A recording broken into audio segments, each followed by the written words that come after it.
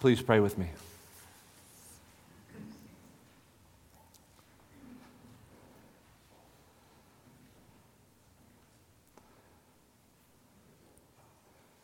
Our God and our Father, please help us by your Spirit. For Jesus' sake, amen. The opening comments I want to share should not be taken as part of the sermon, but I'd just like to start by giving a quick word of encouragement to our Emmanuel Church family. Last night, this morning, and then again this evening, we are celebrating two great kindnesses from God toward our church family. The first, of course, is the arrival of our 2-year anniversary, which actually was August 5th, but we're marking that event this weekend. And the second thing we're celebrating is the dedication of our building, given to us as a gift from Northwest Baptist Church, but we know ultimately as a gift from the hand of God. The story of this church's brief history, and it's only been a very brief history, has been one of blessing upon blessing and privilege upon privilege, and few of those blessings rival the provision of this building and the many opportunities and stewardships that come along with it. But there have been many more blessings. We've witnessed baptisms. We've seen people added to the membership of the church. We've added church officers. We've developed a number of strategic missions partnerships, and our budget has grown considerably. Well, what should our posture be as the recipients of so many blessings from the hand of God? Well, we should be bursting with thanksgiving to God. And we should recount these blessings and these mercies again and again and allow our hearts to run out to God with thanksgiving. But that said, let's get one thing straight as we sit here comfortably in our new building, at least new to us, and let's fix this in our minds. We are no more a church by virtue of owning this building than we were 2 years ago when we first covenanted together with those 17 charter members. And we have advanced no further in Christ's affections by signing the deed, by growing in our membership, by adding officers and church staff. We are no more a church because of these blessings. And so I encourage you, amidst all the gladness and celebration of this occasion, all the thanksgiving to God for His manifold gifts, let me encourage you, don't tether your heart to these more external signs of blessing. What makes us a church is the presence of Christ Himself by His Spirit, and that is enough for us and will always be enough for us. Our hope is built, as it always has been and always will be, on nothing less than Jesus' blood and righteousness. But now for the sermon. I've been looking forward to this weekend and thinking about this occasion for some time, and thinking especially about what sermon should be preached on such an occasion. There are a number of subjects that I think would be appropriate for us to consider together. We might consider, as this is a weekend about Thanksgiving, it might be appropriate to consider the subject of thanksgiving, for God has blessed us immensely, and we'd be remiss if we didn't acknowledge our thanksgiving to God. We might take up the subject of stewardship, for to whom much is given, much will be required, and Emmanuel, have we not been given much from God? We might take up the subject of presence, or sacred space, or corporate worship, or mission, all subjects that would be appropriate with the dedication of a building in view. So it's Monday morning, I'm in my study, I'm thinking about this occasion, what should I preach? John Bunyan, the author of Pilgrim's Progress, felt very unworthy to preach the Bible, and maybe that should be a qualification for anyone who would stand up to preach the Bible. But nonetheless, he said of his own preaching, I preached what I felt, what I smartingly did feel. You'll pardon the old English. I preached what I felt, what I smartingly did feel. And so I wish to continue in Bunyan's example by preaching to you now what I feel so moved by God to preach this morning. This sermon is a topical sermon. We return next Sunday to our regular exposition of the Gospel of John, but this is a topical message. So I'm going to draw our attention to a handful of texts this morning, but the sermon is prompted by this occasion, and more specifically by the following question. And here is the question. to get our time started. As long as we meet here at 407 Petrie Road, Winston-Salem, North Carolina, 27106, as long as we meet here, indeed, as long as we are a church wherever we may meet, what will be the message of this pulpit? What will be the message of this church's preachers and teachers? What will be the message of, indeed, this whole congregation to Winston-Salem, to one another, and to the world? This is the subject I want to take up this morning. What will be our message both here and in every other place God may take us in the generations to come? So that's the question. What message will we preach to the world? So let's start with this. The message of this church is pre-committed. The message of this church is pre-committed. Well, pre-committed to what? Well, it is pre-committed to the Bible.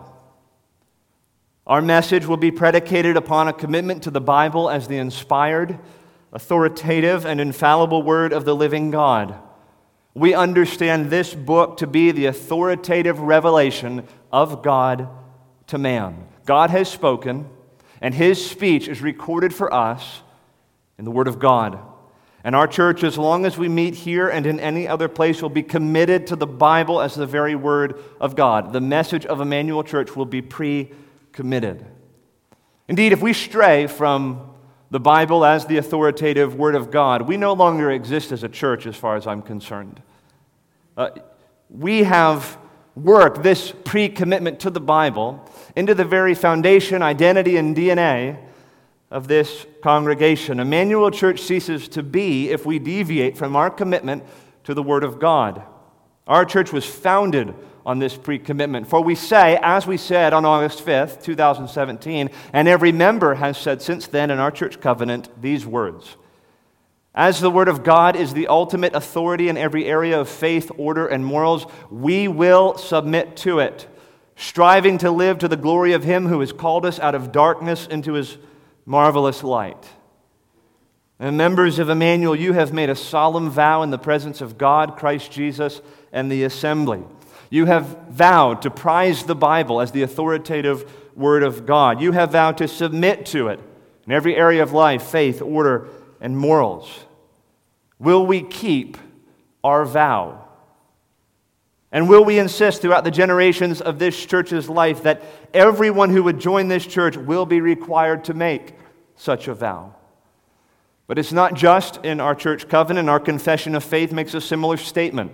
In fact, in the very first article, before anything is said about God Himself, our pre-commitment is made manifest with these words: the Scriptures of the Old and New Testament were given by inspiration of God and are the only sufficient, certain, and authoritative rule of all saving knowledge, faith, and obedience.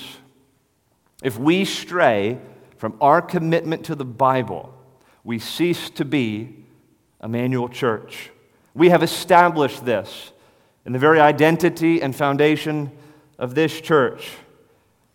We have pre-committed our church to the Bible as the authoritative Word of God, and this church will not be an hospitable environment to professing Christians who will call into question the inspiration, reliability, and authority of the Bible. Let it be known the church is pre-committed. This church will stand on the Bible, and from this rock we will not be moved. But this is not merely a distinctive of Emmanuel Church. This is a distinctive of true Christianity. If we cease to be Bible people, we cease to be Christian people. The church for thousands of years has been a people committed to the Bible as the very Word of God. The Apostle Paul said to Timothy, his son in the faith, as he is nearing the end of his life, Paul nearing the end of his life, writing to Timothy, he says in 2 Timothy 3, verse 16 and following, all Scripture is breathed out by God and profitable for teaching, for reproof, for correction, for training in righteousness, that the man of God may be complete, equipped for every good work. Now that's the truth about the Scriptures. But now, Timothy, what are you going to do about it? Paul goes on in chapter 4, verse 1, Timothy, I charge you in the presence of God and of Christ Jesus, who is to judge the living and the dead, and by his appearing and his kingdom, preach the word. Be ready in season and out of season, reprove, rebuke, and exhort with complete patience and teaching. For the time is coming when people will not endure sound teaching, but having itching ears, they will accumulate for themselves teachers to suit their own passions, and will turn away from listening to the truth and wander off into myths. As for you, always be sober-minded. Endure suffering, do the work of an evangelist, fulfill your ministry. Paul calls upon the witness of God and upon Christ Jesus, who will judge the living and the dead. And what does he have to say to Timothy in light of those witnesses? Well, he doesn't say, make some helpful suggestions to the people for how they might live if they felt so inclined. He doesn't give them 12 helpful tips for life. He doesn't say, just give them encouragement upon encouragement and happy thought upon happy thought to boost their self-esteem, to stroke the human ego. That's not what he says. He calls upon Christ as witness who will judge the living and the dead, and he says, Timothy, you preach the word. You give them the Bible, brother. You give them the very lively word of God. The man of God who would stand to preach must be absolutely convinced that this is the word of God. And the man of God who stands to preach must commit himself to preach the word and nothing else. He must believe deep down in his bones that if he is called of God to speak, he must do, as 1 Peter 4:11 says, he must speak the oracles or the words of God. The man of God must himself commit that he is not going to preach his own opinions and perspectives, but he is going to preach the word. He must have this awareness that I am only a messenger, I am a mouthpiece. I am called to bring the scriptures to the congregation unmixed and unadulterated. I make no apology for them. God has spoken, his will has been made known, and it is only for us to know it and to live in light of it. If he mixes the message with the philosophies of the day, he does so at his own peril. If he draws back from the Bible and makes apologies for it and softens it to suit itching ears, Christ is his judge. If any man would stand up and preach in this church, he must be devoted to this book as the very word of God. And you mark this, any man who would stand up to preach has no authority in this place outside the word of God. But it is not enough, listen, it is not enough for the man himself to be committed to these things. All those who would hear the word of God preached and expounded must demand this from their preachers. We must demand this from our leaders. See, there were two problems in 2 Timothy 4. Preachers who don't preach the word and members who don't want the word. People who won't endure sound teaching, but instead accumulate for themselves teachers to suit their own passions. Paul is warning Timothy of people who have made a market for false teachers. It's not enough that the man of God be committed to the Bible. You members of Emmanuel, we members of Emmanuel, we must demand this of our preachers. You must be like those saints of old. In Nehemiah chapter 8, as Ezra the preacher gathers the people, we read this in Nehemiah 8 and verse 1. And all the people gathered as one man into the square before the water gate. And they told Ezra, he's the preacher, they told Ezra the scribe to bring the book of the law of Moses that the Lord had commanded Israel. So Ezra the priest brought the law before the assembly, and he read from it facing the square before the water gate from early morning until midday in the presence of the men and the women and those who could understand. And the ears of all the people, they weren't itching for false teaching. The ears of all the people were attentive to the book of the law. And Ezra the scribe stood on a wooden platform that they had made for this purpose. And Ezra opened the book in the sight of all the people, for he was above all the people. And as he opened it, all the people stood. And Ezra blessed the Lord, the great God, and all the people answered, Amen, Amen, lifting up their hands. And they bowed their heads and worshiped the Lord with their faces to the ground. They read from the book, from the law of God clearly. They gave the sense so that the people understood the reading. Like those Jews told Ezra, "Bring the book of the law of Moses that the Lord had commanded Israel." You demand of your pastors, "Pastor, bring us the Bible. Preach the word to us." We didn't get up early and gather here to hear your stories and your jokes and your opinions. We came here for the word of the living God, and we will not tolerate a man standing up in the midst of God's worship, in the midst of the assembly, and giving us anything less. Preacher, you have nothing to say to us if it is not founded upon the word of God. You sense their reverence for the word of God. The standing before the word and falling before the word, their ears attentive to the word. They felt they were answerable to the word of God, the awe in the presence of the word of God.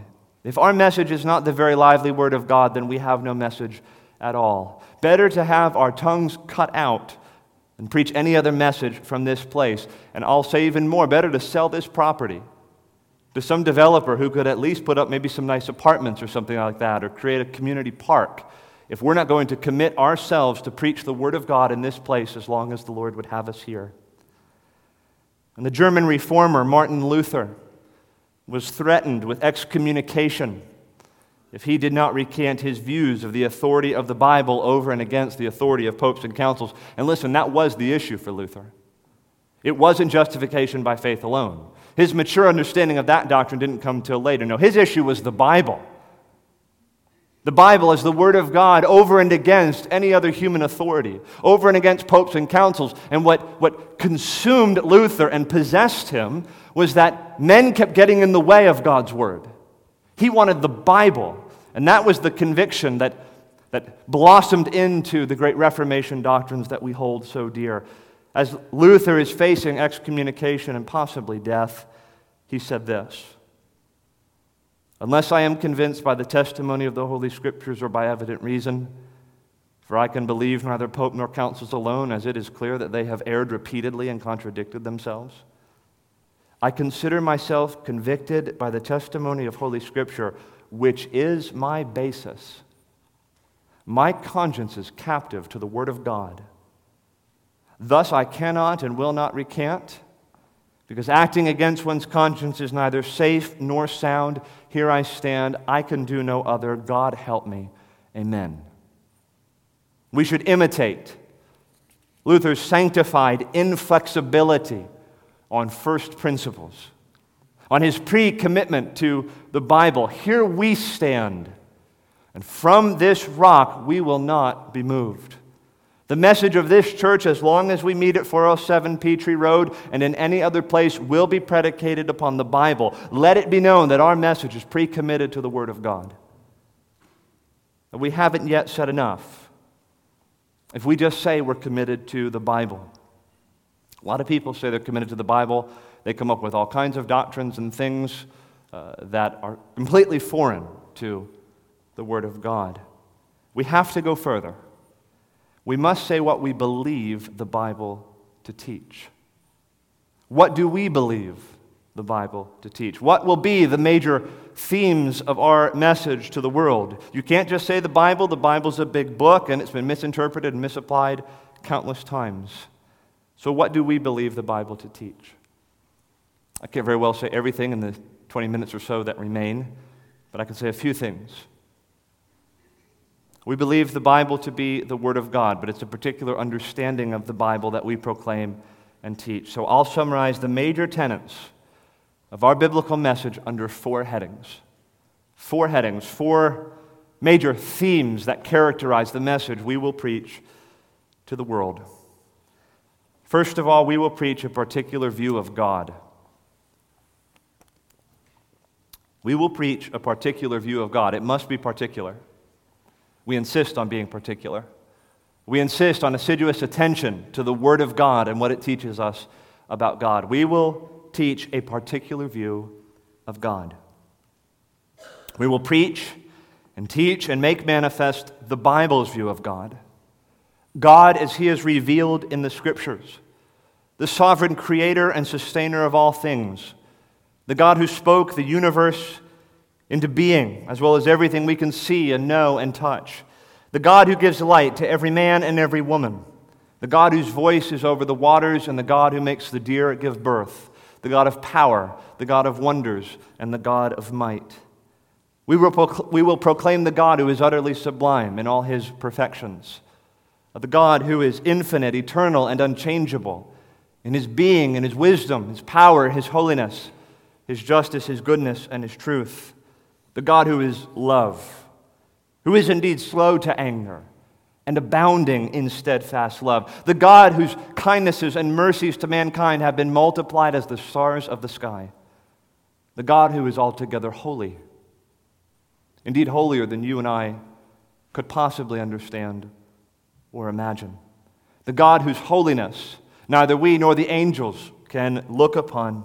The God of full, total, unalloyed moral beauty.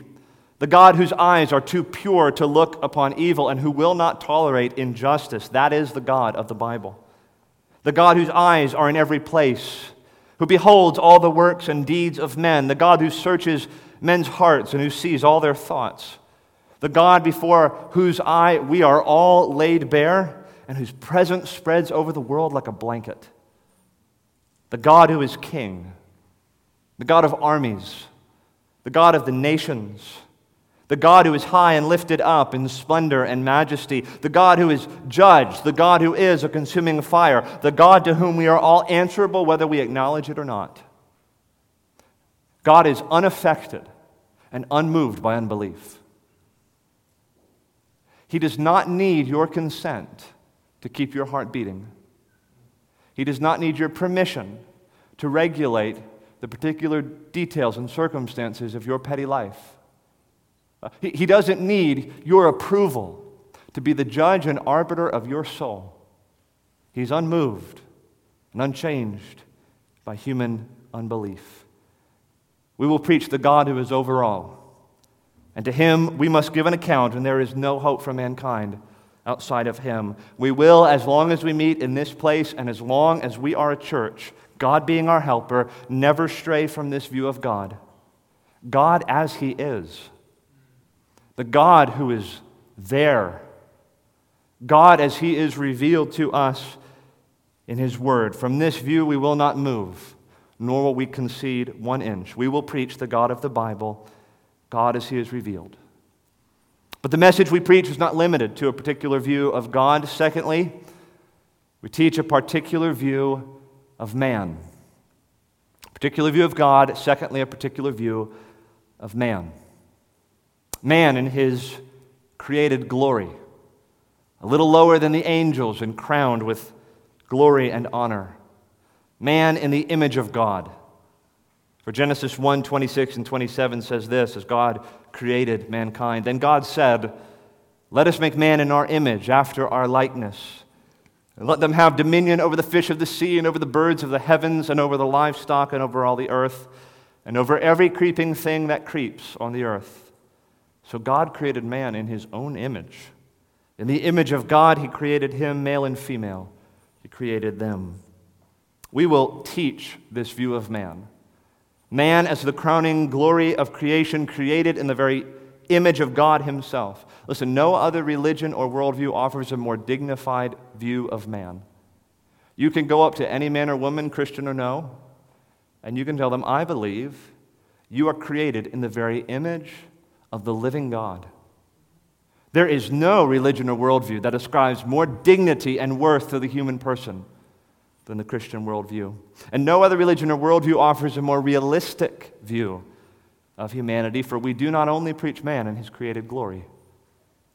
We will preach man in his sin, in his fallen state, man in his unrighteousness and wickedness and rebellion against God, mankind in darkness, mankind in depravity, mankind in danger. Man in his overwhelming need for a solution to his sin problem. A man who is, as Ephesians 2:1 tells us, dead in his trespasses and sins, sons of disobedience, children of wrath. We will proclaim, as Romans 3 says, there is none righteous. No, not one. No one understands. No one seeks after God. No one does good. Not even one. The way of peace they have not known, and there is no fear of God before their eyes.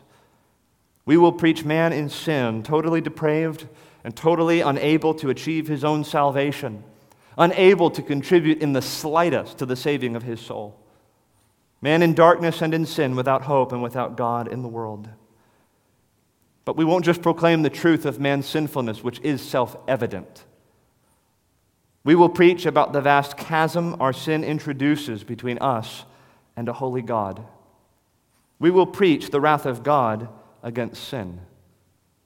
We will announce to the world the impending judgment that is at hand. Upon the notes of wrath, hell, and eternal punishment, we will make no uncertain sound. We won't shy away from these unpleasant themes, and we will make no apologies or excuses for God's just judgment. We will not fail to warn sinners to flee the wrath to come. Indeed, we will plead with them with tears in our eyes and earnestness in our voices and hope in our hearts. Have done with sin and be reconciled to God. So we will preach a particular view of God. We will preach a particular view of man. And thirdly, and wonderfully, we will preach a particular view of Christ. We'll preach a particular view of Christ. On March 25th, 1861, Charles Spurgeon preached his first sermon in the newly erected Metropolitan Tabernacle, which at that time was the largest church in Christendom. It was an occasion for them, not unlike this occasion for us, just on a much grander scale and with a much better preacher. But he preached that first sermon, that first day in the newly erected Metropolitan Tabernacle, and he opened the sermon with these words: I would propose that the subject of the ministry of this house, as long as this platform shall stand, and as long as this house shall be frequented by worshipers, shall be the person of Jesus Christ. I am never ashamed to avow myself a Calvinist. I do not hesitate to take the name Baptist, but if I am asked to say what is my creed, I think I must reply, it is Jesus Christ. My venerable predecessor, Dr. John Gill, has left a body of divinity, admirable and excellent in its way, but the body of divinity to which I would pin and bind myself forever, God helping me, it's not his system of divinity or any other human treatise, but Christ Jesus, who is the sum and substance of the gospel, who is in himself all theology, the incarnation of every precious truth, the all-glorious personal embodiment of the way, the truth, and the life. I propose that we imitate the example of Spurgeon in the Metropolitan Tabernacle. Let us resolve that the theme of our preaching, the sum of all our theology, the heart of our message, will be the gospel of Jesus Christ. The good news of what God has done in Christ to make a way for sinners to be saved and redeemed and reconciled to him. So what will we preach to the world? We will preach Jesus Christ, the Son of God, incarnate by the Holy Spirit in the womb of the Virgin Mary, sent by the Father as a Savior for sinners. We will preach Emmanuel, God with us.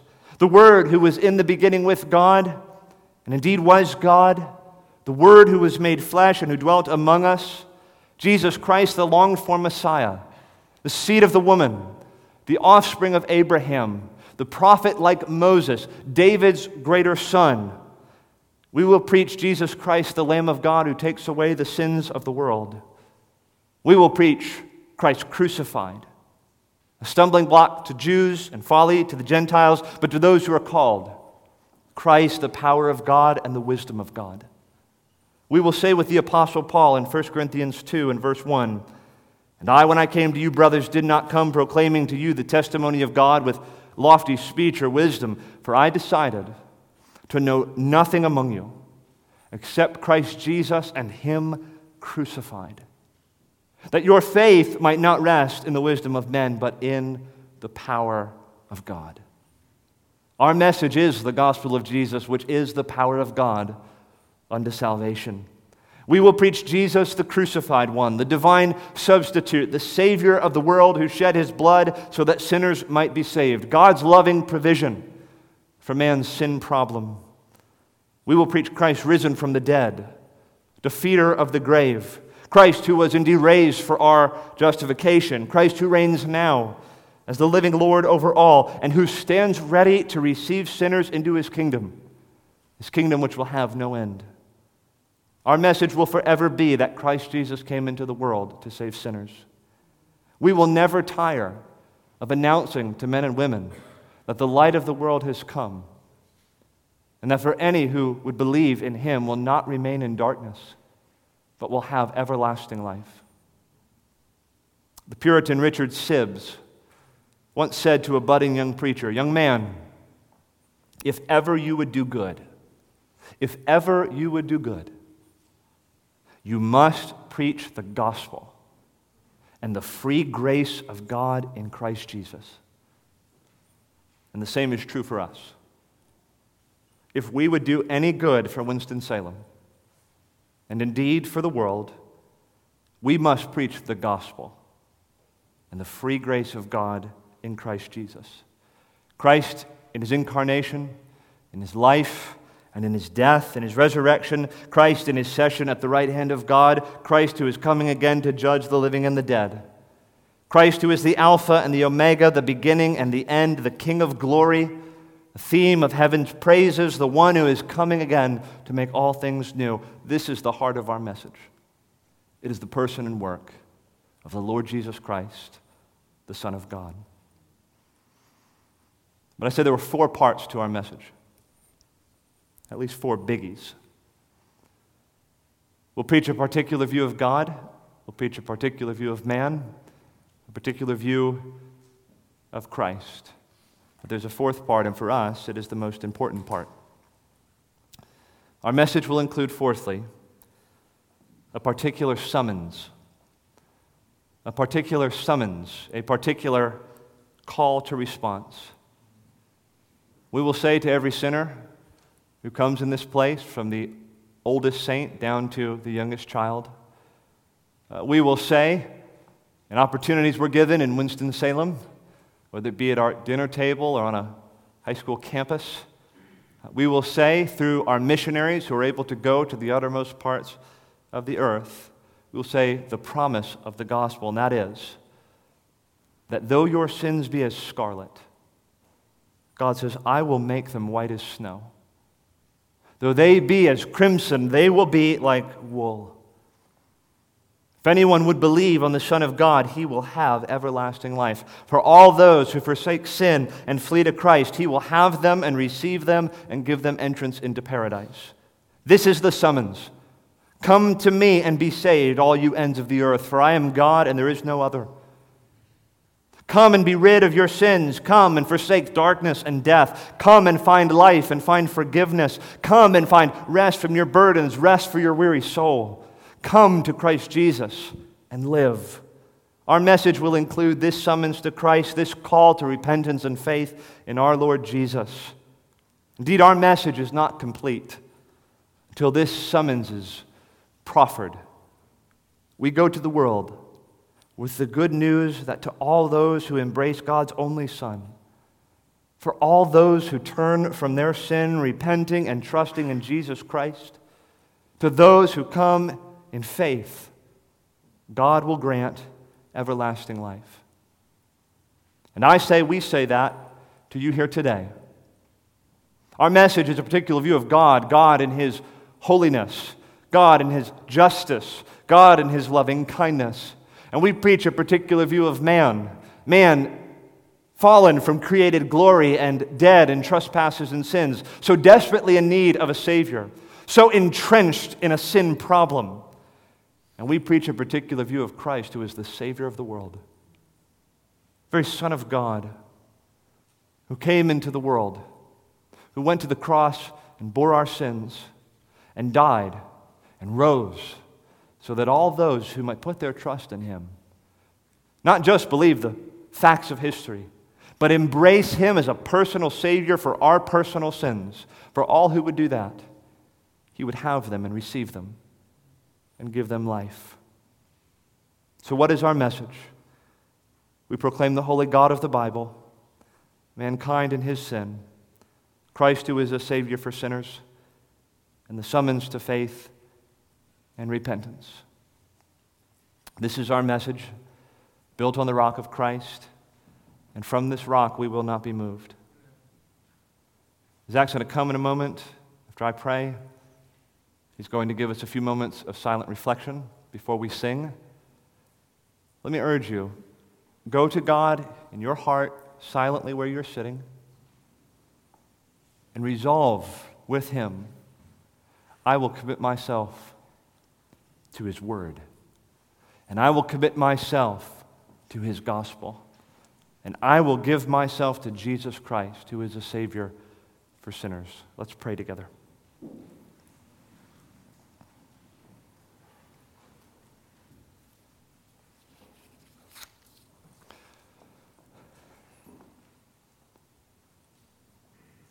Our great God and our Father, hear our resolution. Receive our commitment and give every grace needed to keep it. Give help by your Spirit. We are aware that a good start is no guarantee of a good finish. And so we pray throughout the years and throughout the generations of this church's life that you would undertake so sweetly and tenderly to preserve the faith that has been delivered to us. That you would preserve this body from error. That you would preserve this body from division. That you would preserve this body from drifting from the mission that you have given to us as one of your churches. We pray that you personally would undertake to preserve us, and we would be bold to ask that you would do that under the return of your Son, the Lord Jesus. Whether that's going to be 1,000 years from now, or next year, or in 5 minutes. Preserve us, we pray. We ask in Jesus' name. Amen.